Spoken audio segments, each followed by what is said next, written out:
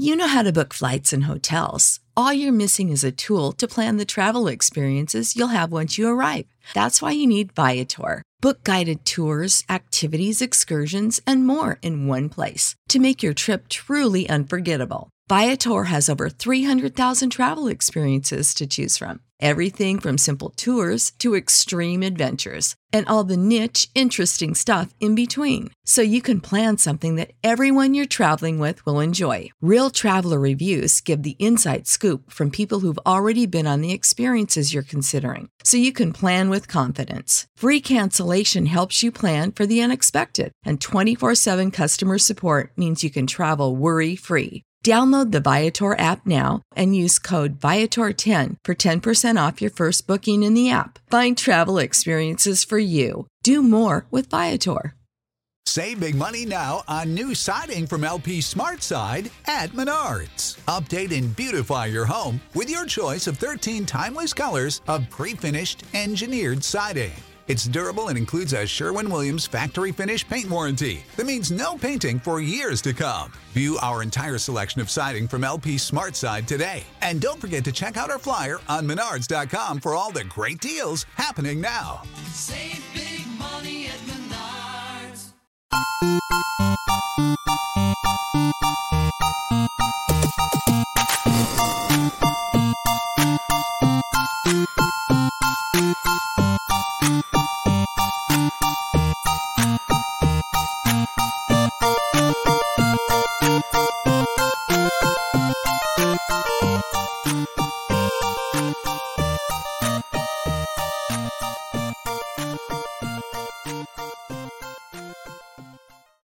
All right, guys, welcome to Lulz.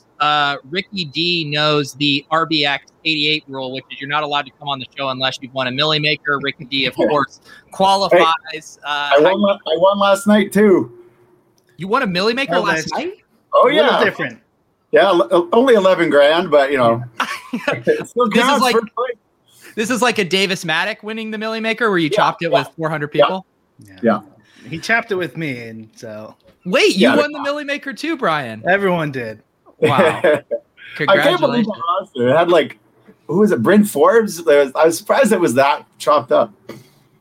Yeah, 7% owned. That's a big field for NBA Showdown. Yeah. Well, Ricky, I had tried to get you on some of my GPP shows. I think I tried back-to-back years, and then I was ready to throw in the towel, I don't think I was going to come back to the well. I couldn't stomach that rejection. And then lo and behold, you say you want to come on Lulz. Yeah, maybe you finally broke me. Your content is so overwhelming on the internet that I can't avoid you. And so I just got entranced by everything you do. And I think I just finally came around to the idea. That's what I'm doing. It's just the hypnotism. That's how I got Shane Battier coming on the stream tomorrow. It's just you're just unrelenting. We're stoked to talk to you. I imagine I didn't even know you were a Lulz viewer because you hadn't really interacted with us a ton, but it sounds like you've been watching a decent amount of shows. Yeah, a few times. I have a bias against pretty much every tout, and especially Brian here has been a rival of mine for years. You just kind of hate every one of your rivals too. So, but then I watched this one you guys had on with Whistles, and I've been intrigued by that guy for a while just because he's just come out of nowhere and starts destroying the games, and I hate him. So I started to listen to it, and I thought it was a hilarious show just because I don't know. I don't want to say too much about that show, but I just found you guys pretty funny in the way Brian was sort of attacking him. I was like, okay, I kind of respect the way that you guys are running this rather than just a kind of standard play by, pay by numbers stuff. So, and then I just started kind of catching you guys every now and then. And I was like, all right, these guys aren't so bad. So I'm here now. I will say, that's not necessarily how I would have scripted the interview or wanted it to go when we invite someone on the show, but it has now become a cult classic, I would say. Oh, good. Yeah, I was wondering about that. I don't know if I would call myself a tout exactly. No, I don't. Yeah, exactly. But you're a rival, so I kind of just hate all of you. Did you play poker back in the day? Yeah. I'm kind of an old school boomer type. I played poker in the early 2000s. Been living the indoor grind life for gambling life for 15 years. I wasn't hugely successful in poker. I I kind of transitioned. Actually, it's kind of funny. Like, oh shit, Domingo German scratch. Yeah, I transitioned to DFS literally like the day of Black Friday from poker. Like, I had been in contact with the guys who now run Establish the Run, who came from the poker world as well, and we started like a competing DFS site with like this is before DraftKings existed, but so we all just kind of transitioned out of poker around Black Friday, and then was doing this website. It was called Draft Day, and then that kind of we sold that, and then we just kind of became players, and that's the rest is history. And I can't. So you are. I mean, I won't dox you, but it does seem like, is that like a backpack behind you? Are you ready to like go on the lam if this interview just goes south here? Yeah, what's it called? A bug out bag, just in case there's like a nuclear threat or something. Yeah, you gotta. When you come on Lulz, anything could happen. I don't know what that is. It's a cover of some sort. So I know I've seen tweets from you in the past that you retired from NBA DFS, correct? Yep, that's right. It's actually kind of bittersweet because like I really liked NBA DFS. There's a lot of like nuance with the projections. You can really, beat people who are just using like, Basketball Monster or whatever, I guess that doesn't even exist anymore. But I just found like the amount of work it ended up being for the results it was just coming way too much, and you just never get a break during the year. So I just kind of hung my whatever up for that. But I do miss it. Yeah, you put your optimizer in the rafters and you stare at it on the slates. So what is because I'm a DFS poser now. I haven't been playing hardly anything except NFL. What are you? It sounds like you're playing MLB tonight, right? Yep. I play MLB every day. I love MLB. It's like the purest DFS sport out there. Not much nuance, but it's a fun little ownership game. And then I kind of dabble in golf just because it's, a good gamble, but I've never won anything in it. And football is obviously the number one, but I don't really dabble in too much else. I kind of try to keep my mental health as like stable as possible these days. I'm trying to do less gambling and stuff like that. So that's what's going on. So, and you've notoriously been, and you've already admitted, very, very anti-tout. Is the tout stuff, is that bee still in your bonnet? Has it simmered down a little bit? Are you more zen now? What's going on? Yeah, I'm definitely getting on the more zen side. I mean, a lot of like, I've had like a big kind of semi-transformation the past few years. Like the gambling stuff, I kind of feel like was driving me insane. And I was a lot of the times taking it, I just hated touts because I don't know, just there's a lot to hate about them, but I really didn't see sort of the benefit that they were bringing to the industry. And also, most of them aren't very good anyways, and they're giving bad advice. So I don't really care about what they do in that regard. The only one I really dislike strongly still is Osimo, because I'm not sure why he's doing what he's doing,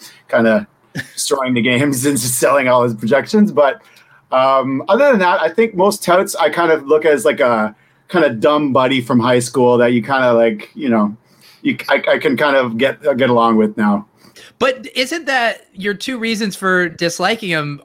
Isn't that having it both ways? Because it's either they're bad touts and they're making players that you could profit off of, or they're touts like Osimo who are making the pool much sharper. Right. So I'm now shifted my hate just directly to Osimo. And the rest of the touts, I'm actually quite happy with because they're pretty bad, and I don't have anything to fear in terms of them ruining the game or anything like that. But yeah, so that's where I stand right now, and I'm kind of buried the hatchet internally about my anti-tout stance. So really quick here, Jermaine was scratched, but in this Houston-Oakland game that's starting in 2 minutes, you can't switch to them anyways because of the salary difference. So we can worry about it after the show. Did you see any of our shows where we talk about touts and like how me and Pete kind of feel about it? We basically feel the same way. Yeah. Okay. Cool. Like in the terms of like they're not too threatening, but you're not like in love with them. Oh, I meant Pete and I feel kind of the same way. No, like we don't really care at all. Like if you want to listen to somebody like, and with a few exceptions, maybe if they're like causing committing actual fraud, like yes, I don't know, Vegas Yeah, Dave, let's say, or hitting on underage women, stuff like that. Yeah. I definitely had a moral objection to a lot of the like aggressive, like what was that site called with Tommy G and El Jefe? Guru Elite. Guru. Yeah, like when they were around and they were just pushing screenshots in your face, and I just knew they were terrible. That was when I really started to get against them. But again, they were giving bad advice, so why should I really care? I had some sort of moral internal struggle with what they were doing. But now that sort of has died down. I feel like that type of thing can't really survive when you're actually giving truly terrible advice and just begging for like screenshots and stuff. So I think we're in a nice little optimal happy medium outside of Awesemo. There's a lot of new sites popping up too, which is kind of surprising to me. But really, really quick, I want to circle back to poker. With the way you feel about other DFS players is how I used to feel about the other poker players. Like that was my living, and I hated those motherfuckers. I know those regs that would just check raise you, like you'd be like, you got nothing and all this. Yeah.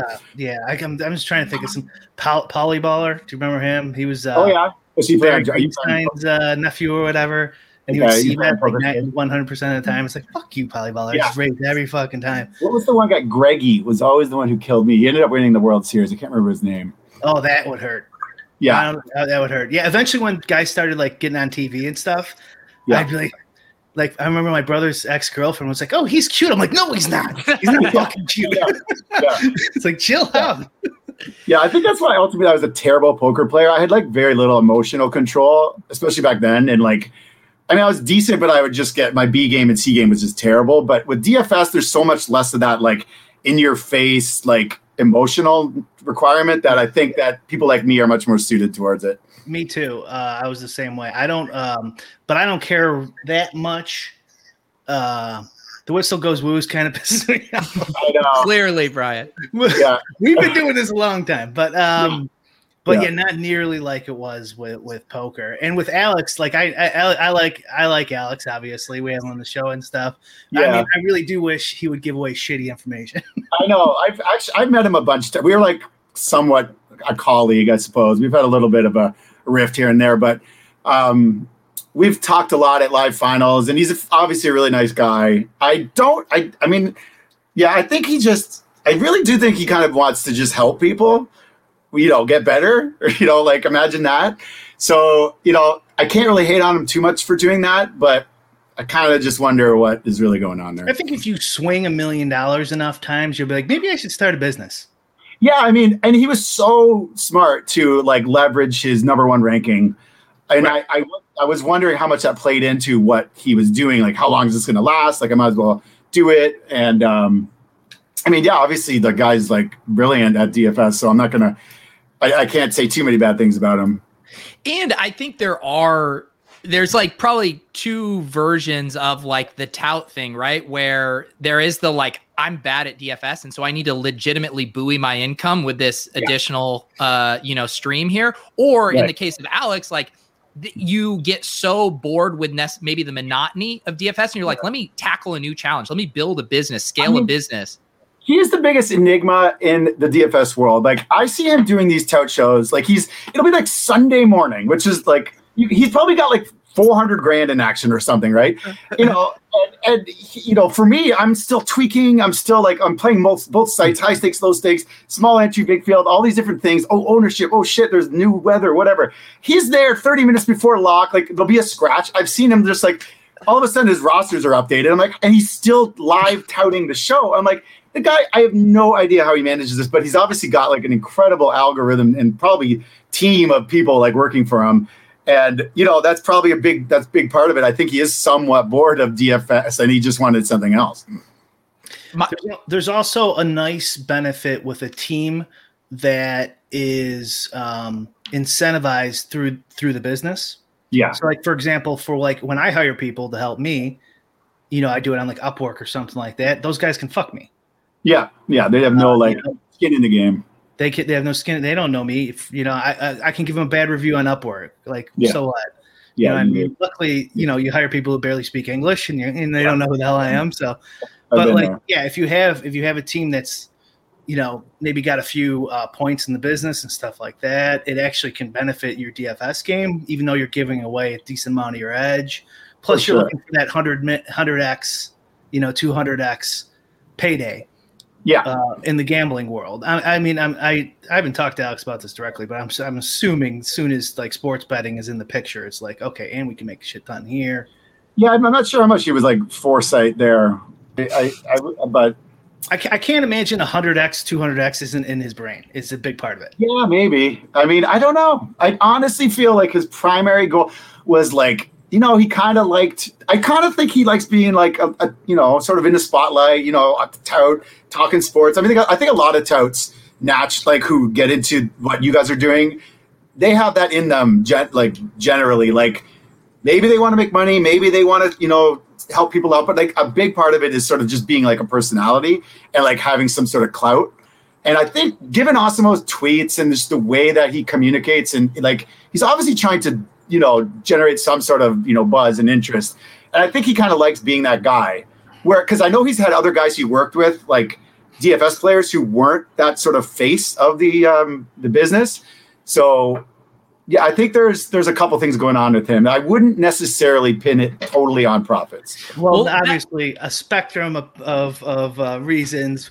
5% here, 10% there. Come on, I'm not how I think, but like I'm sure. Like, well, his first streams, he was really nervous and stuff. I'm not sure how much he wanted to be in front of the camera.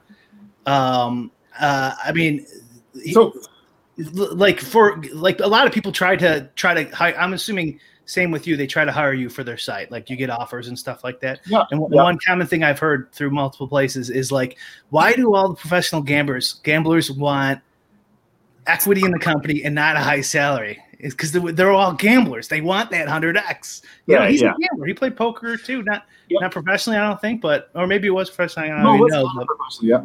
So he's a gambler too. I'm sure he thinks that part of that is in there. For sure. Obviously, we'll find out. The thing that's funny too about like Awesemo's Twitter presence is like, sure, could he hire someone to do quote unquote marketing for Awesemo? Yeah, he could, but like the brand is Awesemo. Like the marketing is his quirky personality. It is those tweets. So like he almost necessarily has to be the marketing arm on Twitter as well. Yeah, and that's interesting. That's sort of how the DFS, like the tout industry, has sort of evolved. Like you see all these guys sort of like getting big scores, like big T, El Jefe, and then they start their site almost immediately after to like take as much leverage out of that score, and they try to just be that personality that's driving all the like the marketing. And it's kind of the only way that it would work, because otherwise, if you're just like sort of like a faceless, nameless grinder who with not much personality, not much winnings, like what kind of site would actually catch on it? Yeah, you're having to sell this idea that there's special sauce, that you have this secret that everyone else doesn't know, and if you come behind. But then I think we've also seen a new wave of this where, and we could talk about it as it relates to these NFT communities too, where people just like feeling a part of the tribe. There's like the Barstool-esque tribalism of like, I want to have my Saturdays are for the boys flag in front of my house. I want to have my, Run Pure avatar on the sites. Like people just want that shit. Yeah, and they get that little retweet and that's little attaboy from the site owner, and that's all it's all about. I think there is a little like a little cognitive dissonance in some of these things. Honestly, like if we could kind of take our expertise and biases out of it. Like if someone was on a cooking show on TV and then started a cutlery company and leveraged it off of that, no one would blink an eye. There's a lot of this stuff too with like, if you monetize your career like Pete's doing or something like that, people will give you shit, but it's like, but they'll sit and listen to Joe Rogan read 10 minutes of ads before 100 minutes. I like Joe Rogan. I'm not saying anything, but if you fucking like put an ad on your podcast or something, like you fucking sell out. What the fuck? You know what I mean? I feel like that, like in such, we're so like heavily involved and know so much about this stuff that it, like you might give a little where you wouldn't taken out of context. Yeah. I mean, I think that's been a big part of my like sort of DFS personal growth journey, is like recognizing that a lot of things are successful, and even like for a long time, I couldn't even understand why people would play certain plays. Like I couldn't get in their head. And like, I think we get lost in our own little bubbles and like your little, chat groups and stuff about what's optimal. And then you start thinking like everyone's thinking like that. And then you get all cynical about people who don't. And like this, when the tout world evolves that you don't understand, it sort of just becomes this weird like disconnect between your understanding and reality.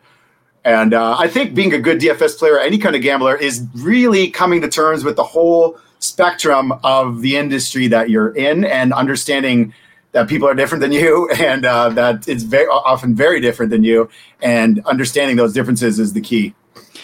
Yeah, and as Carl says here in the chat, DFS, lonely grind. It's fun to commiserate and celebrate with other people. I don't want to put words in your mouth, Brian, or you, Ricky D, but like I assume partly, Brian, why you wanted to do this show with me, over a year ago was this same idea. Like it is probably very lonely to be at your desk, all this stuff all the time. Ricky, I'm sure the reason you're on here is you want to shoot the shit and actually. Exactly. I was literally like, well, these guys actually, I kind of just like the natural flow of what you guys are doing. And yeah, the worst feeling in the world is like when you're going through a downswing and, maybe you could complain to one guy or another, like, oh my God, if this guy got a home run, I would have won and blah, blah, blah. No one gives a shit. Like literally, even your best DFS friends, they'll give you like, oh, damn, but they don't understand pain, and you're living through it day by day and you got to get through it and wake up. It's the loneliest, saddest existence when you're going through a gambling downswing. And yeah, like having these sort of outlets to commiserate is that guy nailed it on the head. It is just, that's a very good benefit. You just said though, right before that, you were in a chat room. Is there a secret Ricky D chat room? No, your own Discord, Ricky? No, just a couple guys I talk to, just like shoot like ideas off of for projections or whatever. There you go. Collusion. Yeah. No. Yeah. And so what is, do you still make your full-time living playing DFS? Do you have any other kind of gambling endeavors you're mixing in, or are you still full-time DFS? DFS? I'm a full-time Dogecoin trader now. Yeah. How's that going? No, just kidding. But I did get into all that bullshit in the off season and I really hate myself for it almost. But, yeah, no, DFS is still my primary. Like I kind of alluded to earlier. I mean, DFS has been like very good for me, and but I've been getting away. I've been trying to again come to terms with like the sort of overall mental health like existence that gambling is, and like I just said about the loneliness and the sadness and all that. I'm really trying to get out of that world and just have it in the background, little fun gambles here and there, not like mortgaging my future on. And then I've been doing some like real estate on the side, getting into just like healthy lifestyle, getting out there, walks, hikes, that type of stuff. Just trying to like reinvent myself sort of. Yeah. Go ahead, Brian. It sounds like people are having a problem watching the stream. Yeah. No, I don't. Mine's working, but yeah, try refreshing. It sounds like maybe a YouTube thing. Yeah, I don't know. It seems like it's working, so who knows? Okay. Yeah. So real estate. Yeah. Are you into this whole thinking about, are we in a bubble? What's inflation? What's going to happen with inflation? Do you think about these things at all? Yeah, I'm into that world for sure. I mean, it was impossible to escape in the the pandemic. Everyone just became a crypto trader. Everyone became a stock trader. Everyone's like trying to fight inflation, and I went down that path too. I even bought a fucking dinosaur. I got into the the crypto as some sort of hedge, like whatever. We made our little money there, and I think it's like it was a pretty crazy little ride there we all went through. But yeah, I mean, I definitely, I'm very much thinking of those things in the background. Do you have a thesis? What's going to happen? A guess? Personally, I actually think the inflation, meme is a little overblown in the sense that like everyone pretty much assumed that there was going to be this massive. I mean, I'm not going to sit here and pontificate as if I'm some economist, but that's my job. Yeah, I think what we ended up seeing in terms of the real inflation that came through so far versus like what everyone expected, like 20, 30, 40% or something, like that hasn't really materialized yet. And I think most people who are very, unsophisticated are going at it from a very uneducated angle. So I think there's probably a little bit. There's not a lot of edge chasing the inflation game anymore. Yeah. Got Taylor KB in the chat saying it's actually deflation season. Yeah, Taylor and I are good buddies. We talk about this all the time. He's a big deflation guy. If it wasn't for Taylor, since he's watching, if it wasn't for Taylor KB, I wouldn't be here. 100%. Yeah, I would agree. I would agree with that. Yeah, he took us down that poker. I watched his video, one of his first videos, and it was like a free one. He was doing like promotion right when they first started, and he was playing heads up, and he refreshed. Right, he like lost a hand. You know how you auto refresh and top up. He had like 30 grand or something, maybe 40 grand, and I was like, "You could make 40 fucking grand." Yeah, I just remember him like raising like Queen suit 7 suited from the cutoff. I'd be like, "Holy shit! People are crazy!" Like I'm totally missing this game, and he definitely started to get my mind into it. He 3-bet without aces. Yeah, exactly. This maniac. Yeah. What was he was live streaming all of his poker sessions? No, he would record them and then commentate over them, and then he would give away some for free for promotional reasons, I believe. This is a long time ago, guys, too. Yeah, this was like early 2000s. But Taylor will say himself, like in similar vein to Osimo, he'll say that, he might not have done that knowing the eruption of training sites that he would have caused and basically led to the downfall of poker because he obviously benefited from it, but he still has his, gripes about how it all went down in terms of how, kind of ruining poker in a way. Right. I mean, but there's also it's eventually going to happen. It could have been somebody else instead of him. And I mean, he helped me. So there's a lot of guys who made a career out of it that otherwise wouldn't have, so I don't know. I think that's kind of tough to gauge, exactly. And we had that same conversation recently about the Bales Top Shot article, and I think it was the same thing. Like, it was probably bad for Top Shot, but it was inevitable. Like, it was going to be someone else that blew it up. He just happened to expedite everything very quickly.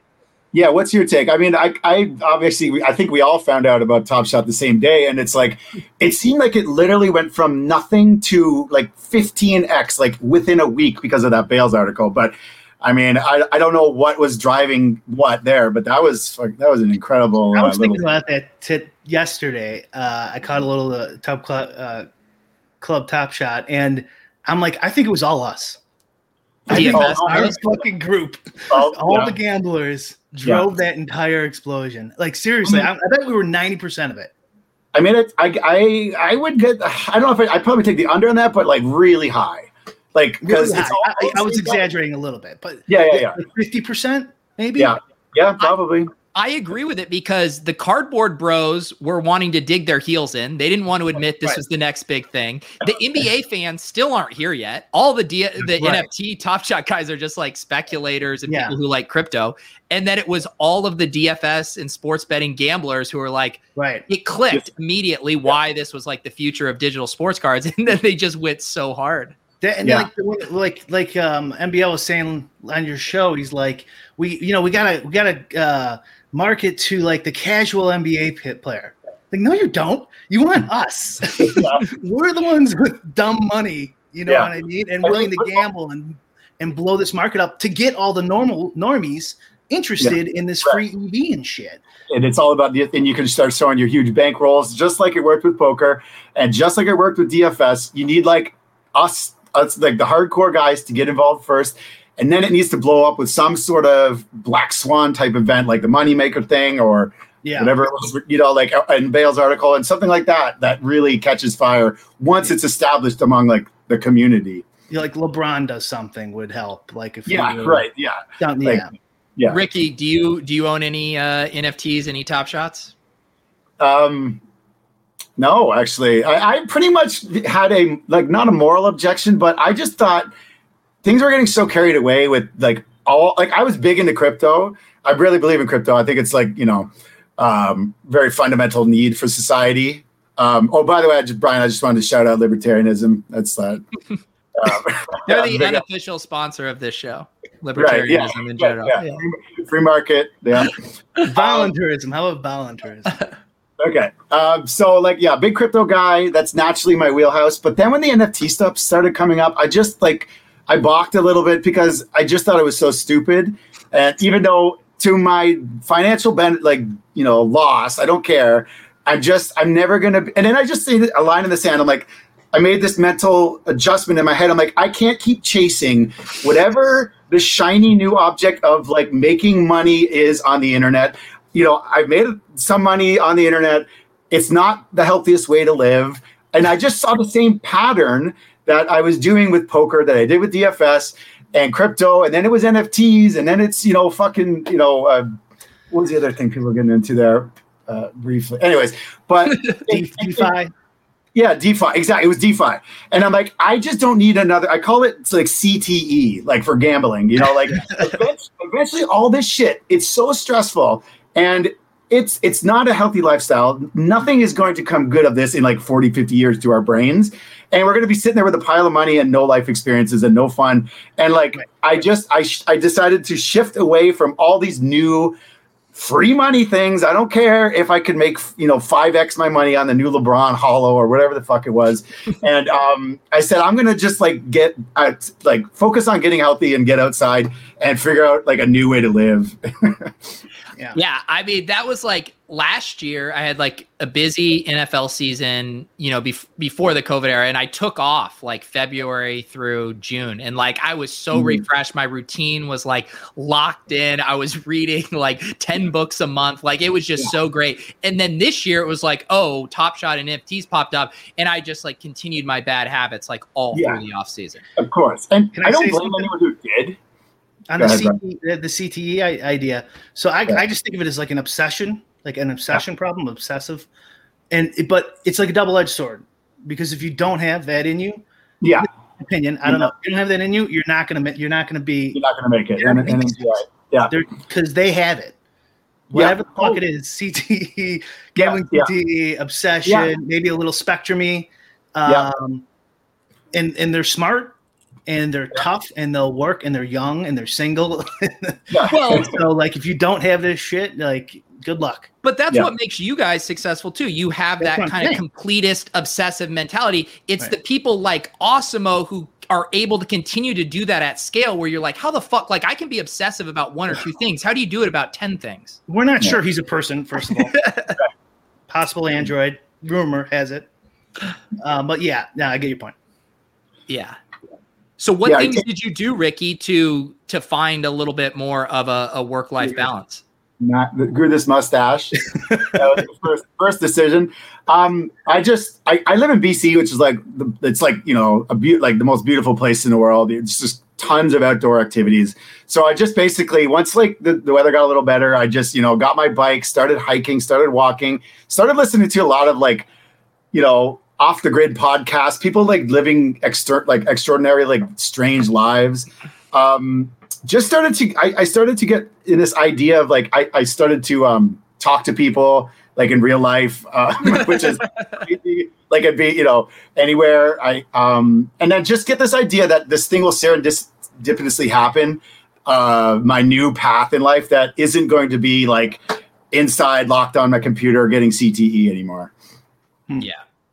You already had CTE. You already had CTE.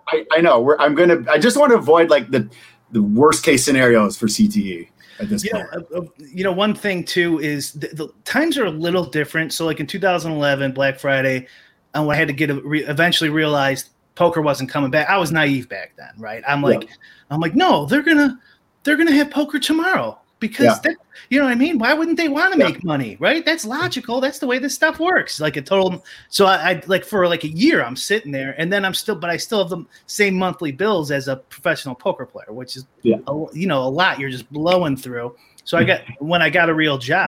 For the ones who work hard to ensure their crew can always go the extra mile, and the ones who get in early so everyone can go home on time, there's Grainger, offering professional-grade supplies backed by product experts, so you can quickly and easily find what you need. Plus, you can count on access to a committed team ready to go the extra mile for you. Call, click Grainger.com, or just stop by. Grainger, for the ones who get it done. job. It's like shit. Oh, you got a real Here's job. a poker player. I have a degree. Yeah. I have a little bit of work experience years ago. You know what I mean? And like people, I think like half of them thought it was cool, half of them didn't.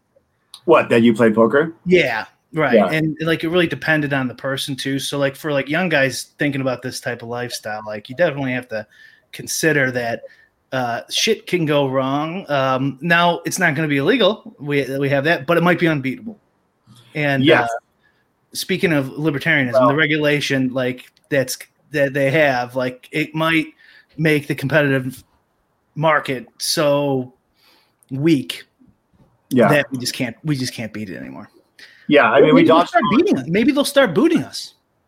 Yeah, I mean, I'm surprised they haven't, honestly. Like when we were running our little DFS site and we saw like that there was significant profit to be made by some guys. Like we had Condi on our site and we're like, holy shit, this guy's actually making decent money. Like, why don't we kick him off? He's doing nothing for our ecosystem. Like it's literally just he deposited $100 and now he's cashing out 10 grand every month. They're like, okay, well, this is bad. You know, I'm surprised the sites haven't really, because poker started kind of doing that. They took away a lot of the VIP programs. They weren't really too friendly to the guys who were significantly big winners. Mm-hmm. And I'm not sure why they're so friendly to some of the big winners in DFS, because the weird thing about DFS is it's so scalable. And the guys who are winning, like, I mean, I do a lot of opponent research. I watch guys like a hawk. I watch up and comers. I watch guys who are falling off. I want to see what's going on with the trends. And like the guys who are winning significant amount of money is far and few between. But they're winning a lot, right? I think everyone kind of knows this, but from a site's perspective, I just don't understand how these top players are really providing much value.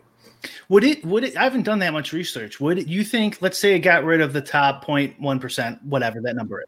Yeah, I can name like five guys. Would it just drop down? What would? Oh, like, yeah. To the next five? Yeah, like in this week, look at the PGA field this week. You know, you take all the studs out. Now Berger is like the ultimate, right? So like we took out like, so that would probably happen. But I think the threshold of the marginal difference between the up and comers and sort of the field will, you know, I mean, it'll eventually work its way back up, but it would probably help. Maybe. But I mean, I don't know. The Rahm 2 weeks ago has the same winning percentage essentially, at least in my stuff, as Berger does tomorrow. So yeah, it's great. Yeah, it does kind of work itself out like that. Yeah. It'll be interesting. Here's my guess. If they do go down this road, is pay attention to FanDuel. Because to me, they seem like they're really going down the sportsbook model. Yeah. I don't know if you guys agree with this at all. Like, I think that's part of the reason their DFS product has been so shitty the past however long now. 10 years.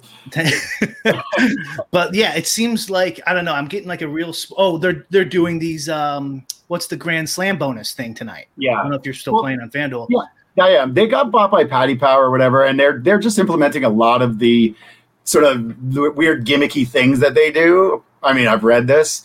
I mean, they've been neglecting their DFS product for a long time. I mean, DFS at the end of the day is not going to be the meal ticket.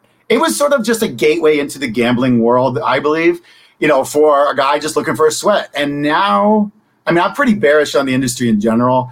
I think that a lot of the casual guys, maybe NFL will like, I just don't see a casual guy playing like baseball every day when you can just bet on the game. Like, why not? Like, building a roster is tough.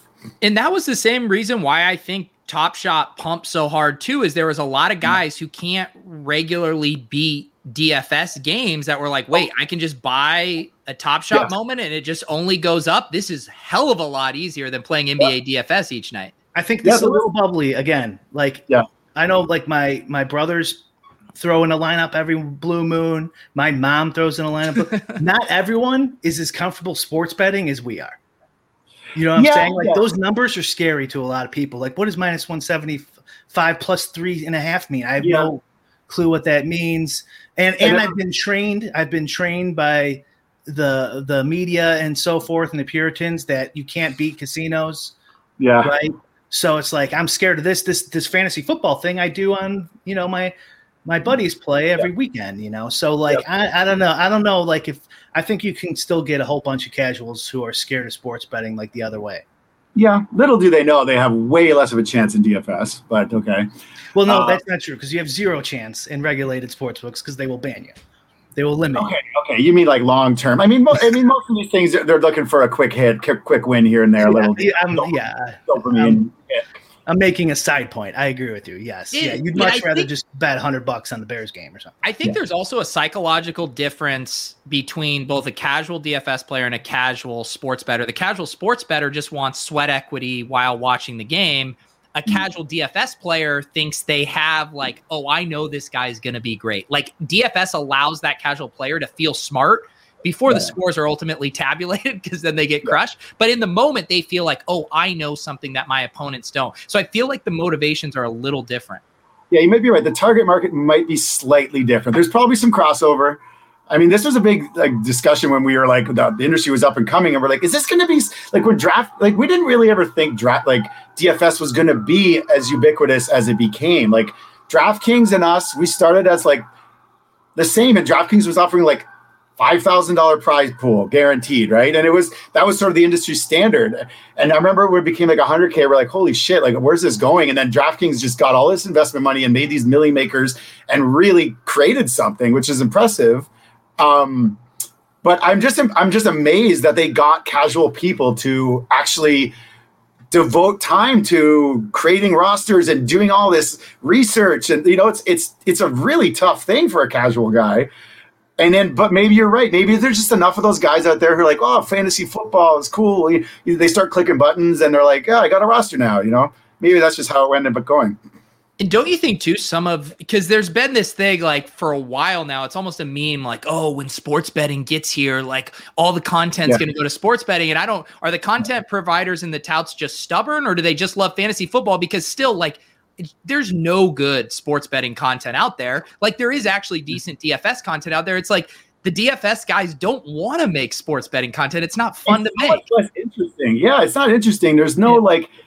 It's just like, oh, you guess a coin flip, right? Great. Like that's not very like engaging. You know what I mean? Like there's probably ways to do it. I mean, I'm not a big sports bettor, but the DFS world is just so much more dynamic and interesting. Yeah. That maybe it'll never go.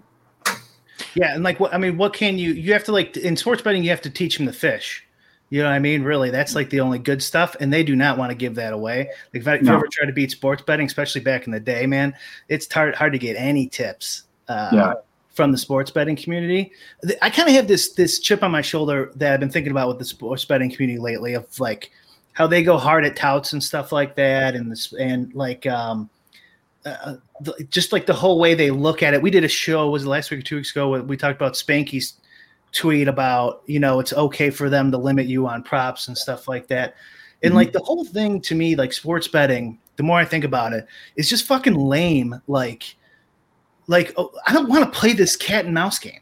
Like I don't want to make 10 accounts and then, one of them gets caught and they confiscate the money. I know. What's that guy? What's that Rufus Peabody guy who he has a podcast? He's talking about the most exhausting line, shit ever. The edge should not just be line shopping and getting mules to make your bets. Like, what kind of life is that? And I totally agree with that.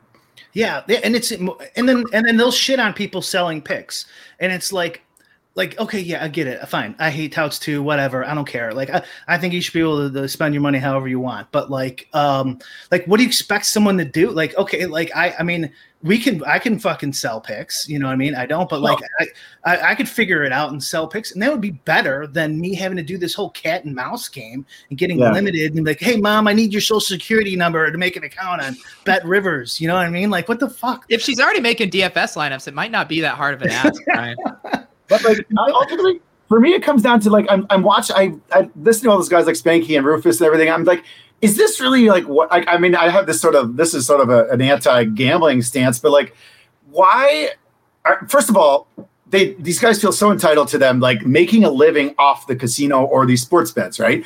And it's and they have to go through all these hoops and everything, and it's just how much resistance do you need where this isn't going to be worth it? And I just feel like a lot of these guys get lost in this romantic idea that I'm working for myself, and I'm making all this money or whatever, and like it gets worse and worse and worse as the cat and mouse games increase, and and the edge gets smaller, and it's just, but then they're like frog in a boiling pot of water, and it's just like, I don't know. I just look at that. I just have such disdain for that lifestyle at this point. I'm just like, you got to get out, and we got to do something a bit better with this life. It's funny you say that too, because that's like the whole, like you said, it's romanticized of doing this, like you sports betting, gambling for a living. And yet a lot of the things you said, running around town, having the mules, that's very, equal to like getting sucked into like the grind at a corporate job, and you're doing all the stuff you don't like, but because it has like this cool title, it somehow seems better. But it's like, no, you're doing the same fucking grunt, demeaning manual labor as you would be in an office. Yeah. It's not like, the edge, it's not like a lot of these guys, the edge just becomes that, right? It just becomes optimizing that procedure. Like I read about these guys who literally they'd be betting in Vegas, like their only job was to just line shop, and they'd get like 0.5 equity, like whatever of lines here and there. I'm not a sports bettor, but like they didn't even care about the outcomes of the game. They didn't care about knowing, like giving their own like takes on what was going to happen. Their entire existence was based off line shopping and finding these arbitrage spots. And it's just like, I just don't know how proud of you are of living that lifestyle, right? Like where's you in that? You know what I mean? It's just, you're just skimming off of some, thing that you can just like, it just doesn't seem very rewarding. I think crypto's even worse, because crypto, it's like, I got in early. Yeah. Congratulations. Like, what the fuck? You gambled on something. You had nothing to do with this NFT. You had nothing to do with it. You got in early, and people are fucking proud of you for some reason. But here's one reason. Like, I totally agree with you. Right? Just the idea of like, come on, guys, we have to do something else. Like, it can't just be all inside gambling and stuff like that. I'm totally on the train. It's hard for me too because of poker, because I'm still like, scared that it'll all go away. Oh, I know. Broke again, or I don't get a real job. We have post-traumatic stress syndrome in our head. PTSD. Now you guys have CTE for how many years? What'd you say, Pete? Now you have CTE to go along with the PTSD. Just to immensely use these terms. I know. It's just a colloquial term that me and my buddies have come up with. Is like, it's not even a joke. Like, we actually feel like we've lost many, many brain cells and memories because of this. So I think there's something to it, but and that's the whole irony, right? They always say, money buys freedom. You're looking to this lifestyle for freedom, but it's actually the thing that just tethers you to your desk nonstop. Well, and actually go get a real job for 6 months, like a shitty one where your boss is a fucking asshole, but you can't leave because you have a mortgage and a kid or something. Like, and then you'll be like, you know what? Maybe being tethered to my chair isn't gambling for a living isn't that bad. Yeah, I know. It really is. I know there isn't a great way to make money in this world. Like, nothing comes for free. Right?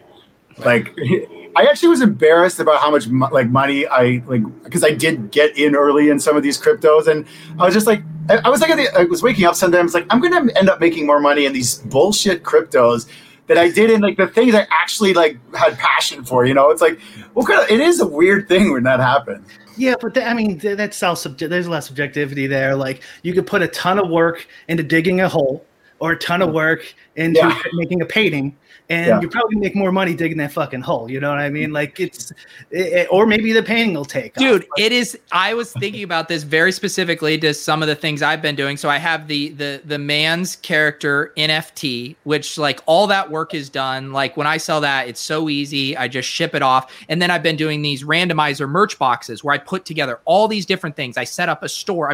My margin is literally like $6 on these boxes. And I'm putting so much time into it to make these work. And it's seriously just someone buying the random NFT, which the like ROI is just literally like 10 times as good, even more than that. But it goes back to that thing. It's like, you can't, I don't know. It's not how life works, where the rewards don't always match the sweat equity that goes into it. Oh, for sure it doesn't. But can I do a little rant here? Yeah, go. A little rant here, just really quick for the commies out there.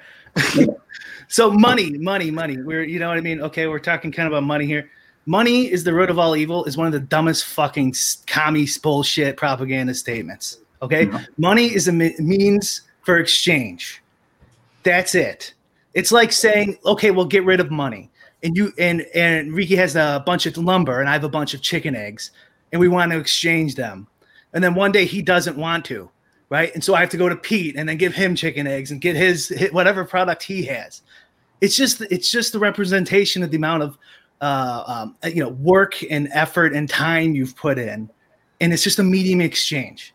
Okay, so like, there's nothing wrong with wanting a lot of of lumber for your lumber company, right? There's nothing wrong with a lot of money for your DFS bankroll, right?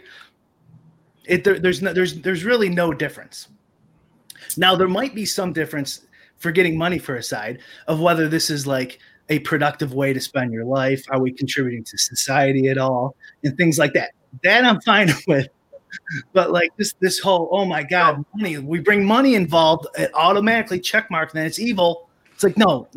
Fuck you guys. Yeah. Like, money is of exchange. Yeah, no, money. I'll take it a step further and say that money is often a signal that something is actually productive for society. You know, things don't occur. Money isn't exchanged unless a productive, outcome is achieved. That's sort of the fundamental theorem behind paying for something, right? Both people benefit.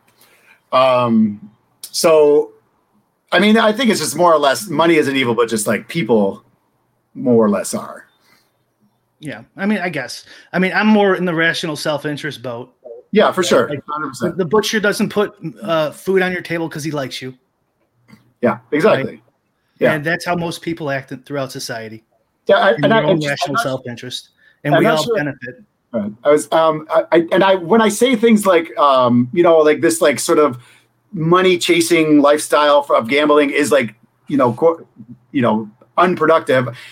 I don't think like the money chasing aspect part is the unproductive part. I think just like the time spent in front of the computer and like not necessarily learning too much. Like, Pete, you said like something about your NFTs and the little box thing you're doing. Like, I actually kind of like dig that type of stuff because, first of all, you're exposing yourself to a whole new realm of possibilities of what this is and what people like. And just like now you're involving yourself in a supply chain and you're going to get experiences that like are going to give you some new perspective, right? And it doesn't even necessarily matter how much money you're making.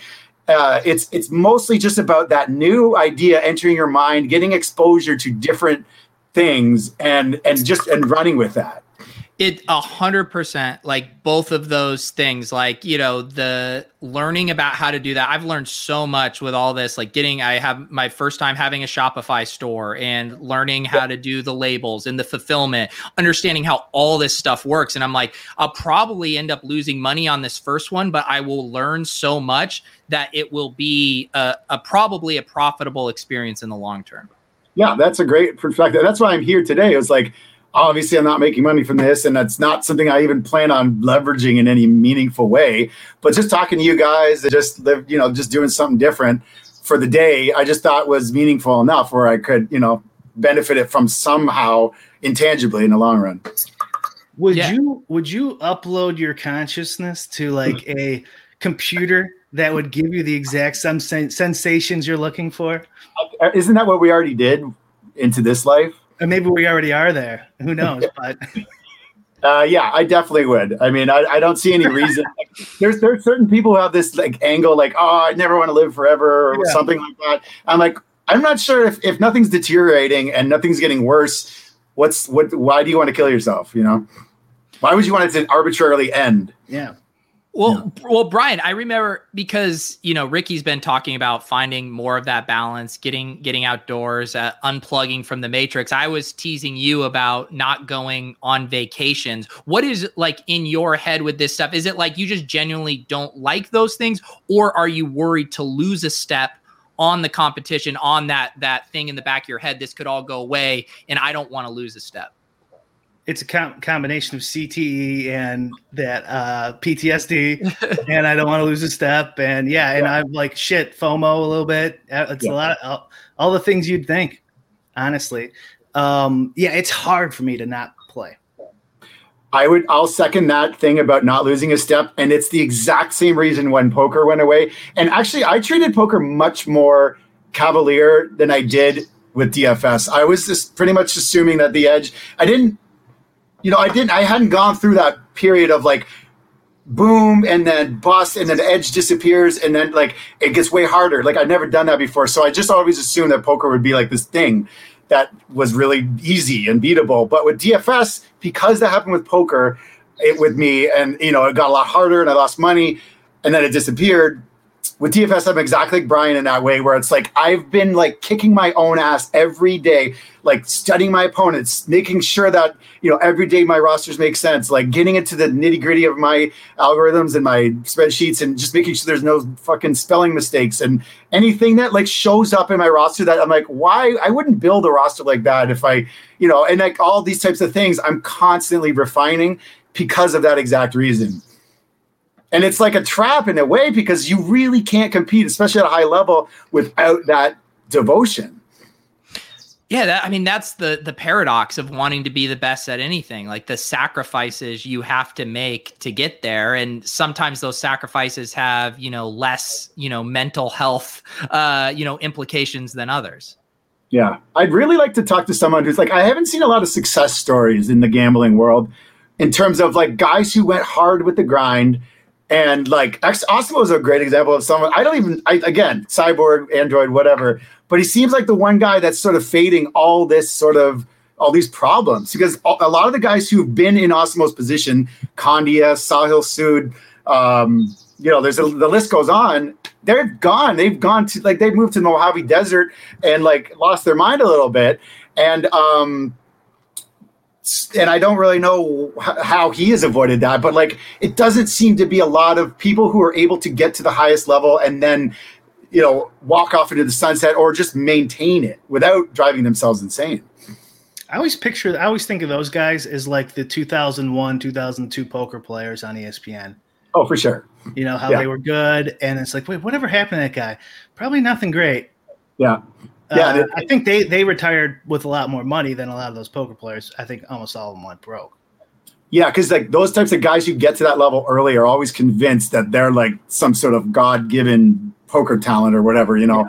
And they never really see the blind. They have too many blind spots. Yeah, I think that has to come with age too. Like, when I was younger playing poker, I was like, no, this is never going to end. Of course, you don't be silly. This is going to go on forever. It's like, oh no, it won't.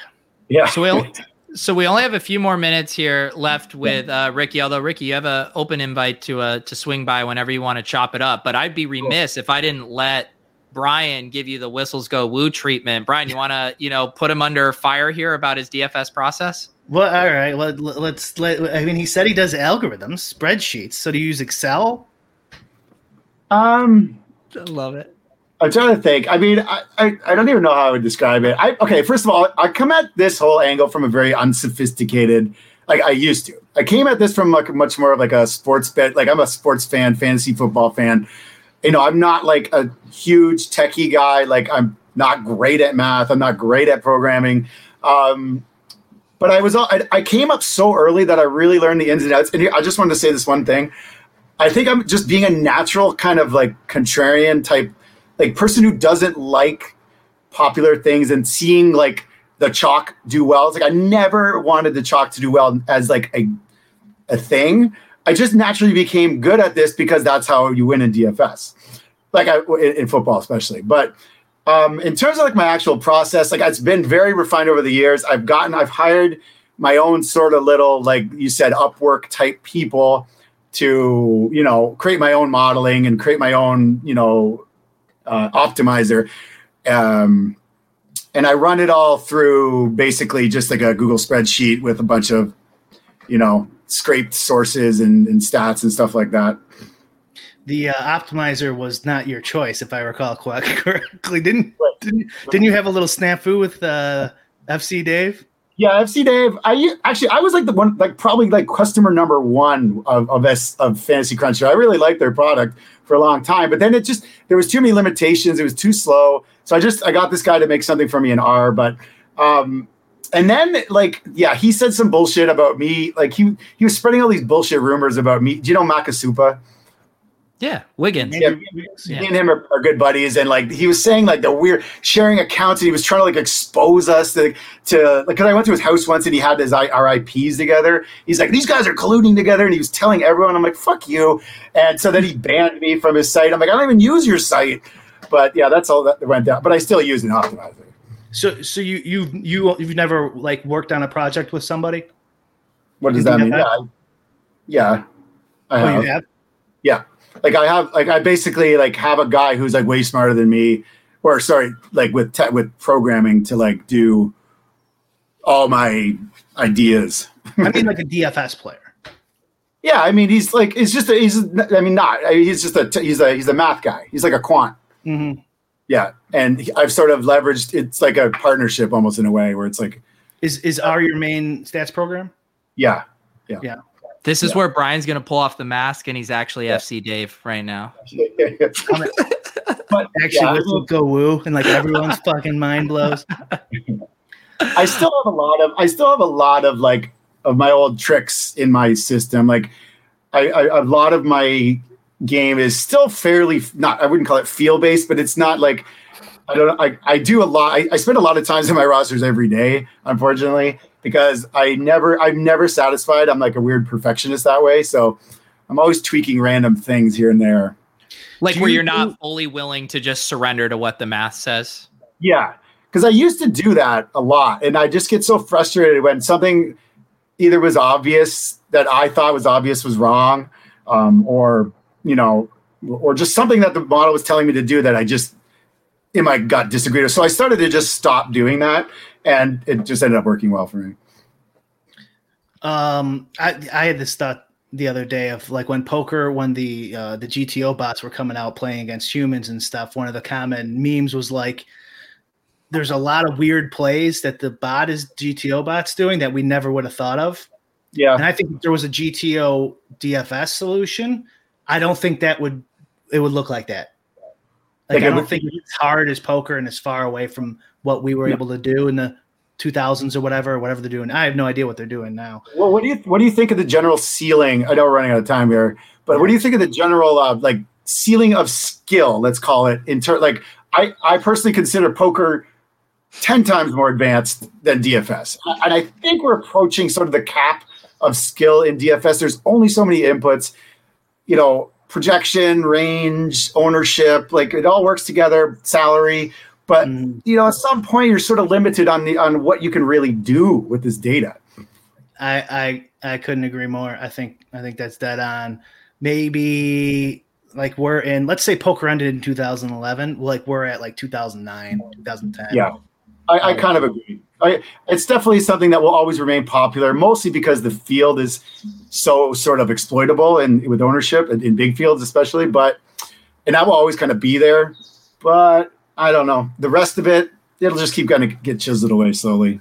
How about this as like a last question or one of the last questions? Yep. What tip would you give to the young grinder out there who looks up to Ricky D and wants to be a Millie winner? Yeah. Honestly, just keep focusing on edges that you are sure that no one else or fewer people are thinking about.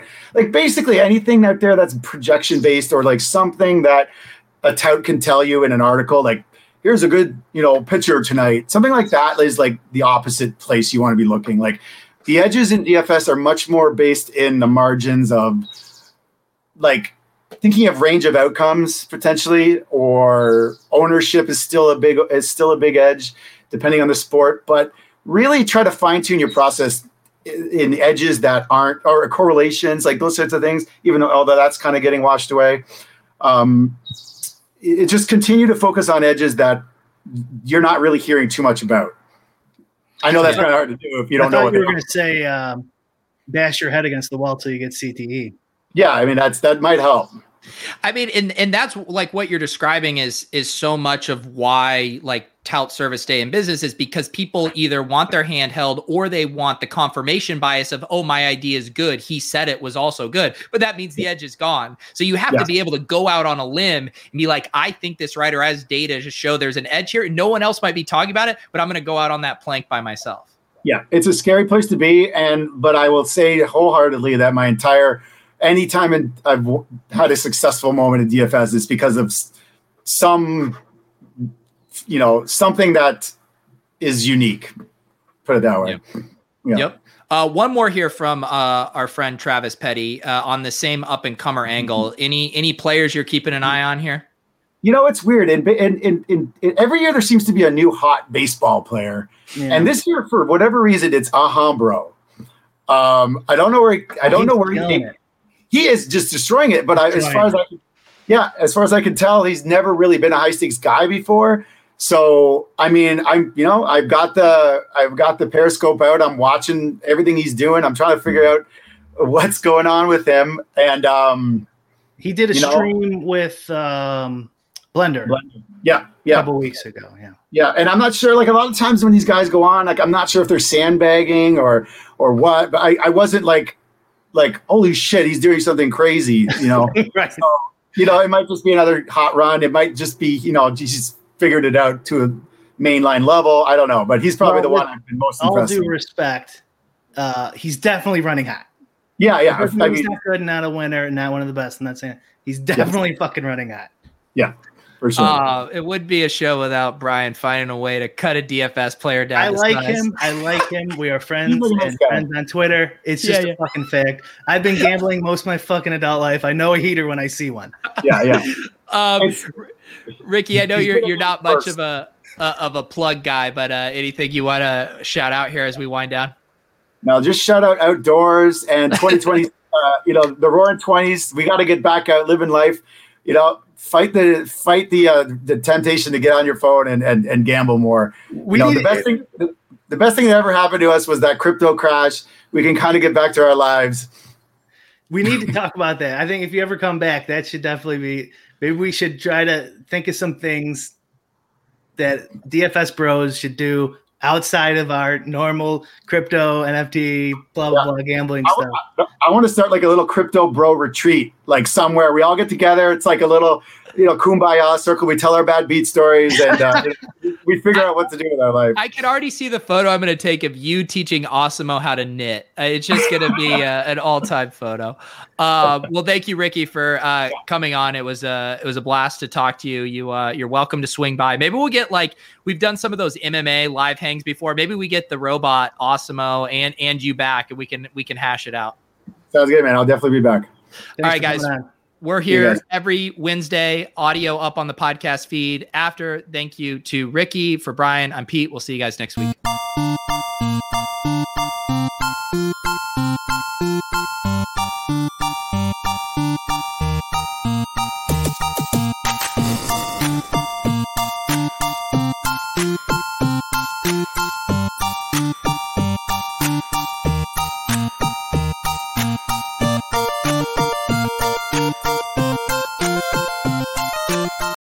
Without the ones like you, who work tirelessly to keep things running, everything would suddenly stop. Hospitals, factories, schools, and power plants, they all depend on you. No matter the weather, emergency, or time of day, you're the ones who get it done. At Grainger, we're here for you with professional-grade industrial supplies. Count on real-time product availability and fast delivery. Call, click Grainger.com, or just stop by. Grainger, for the ones who get it done.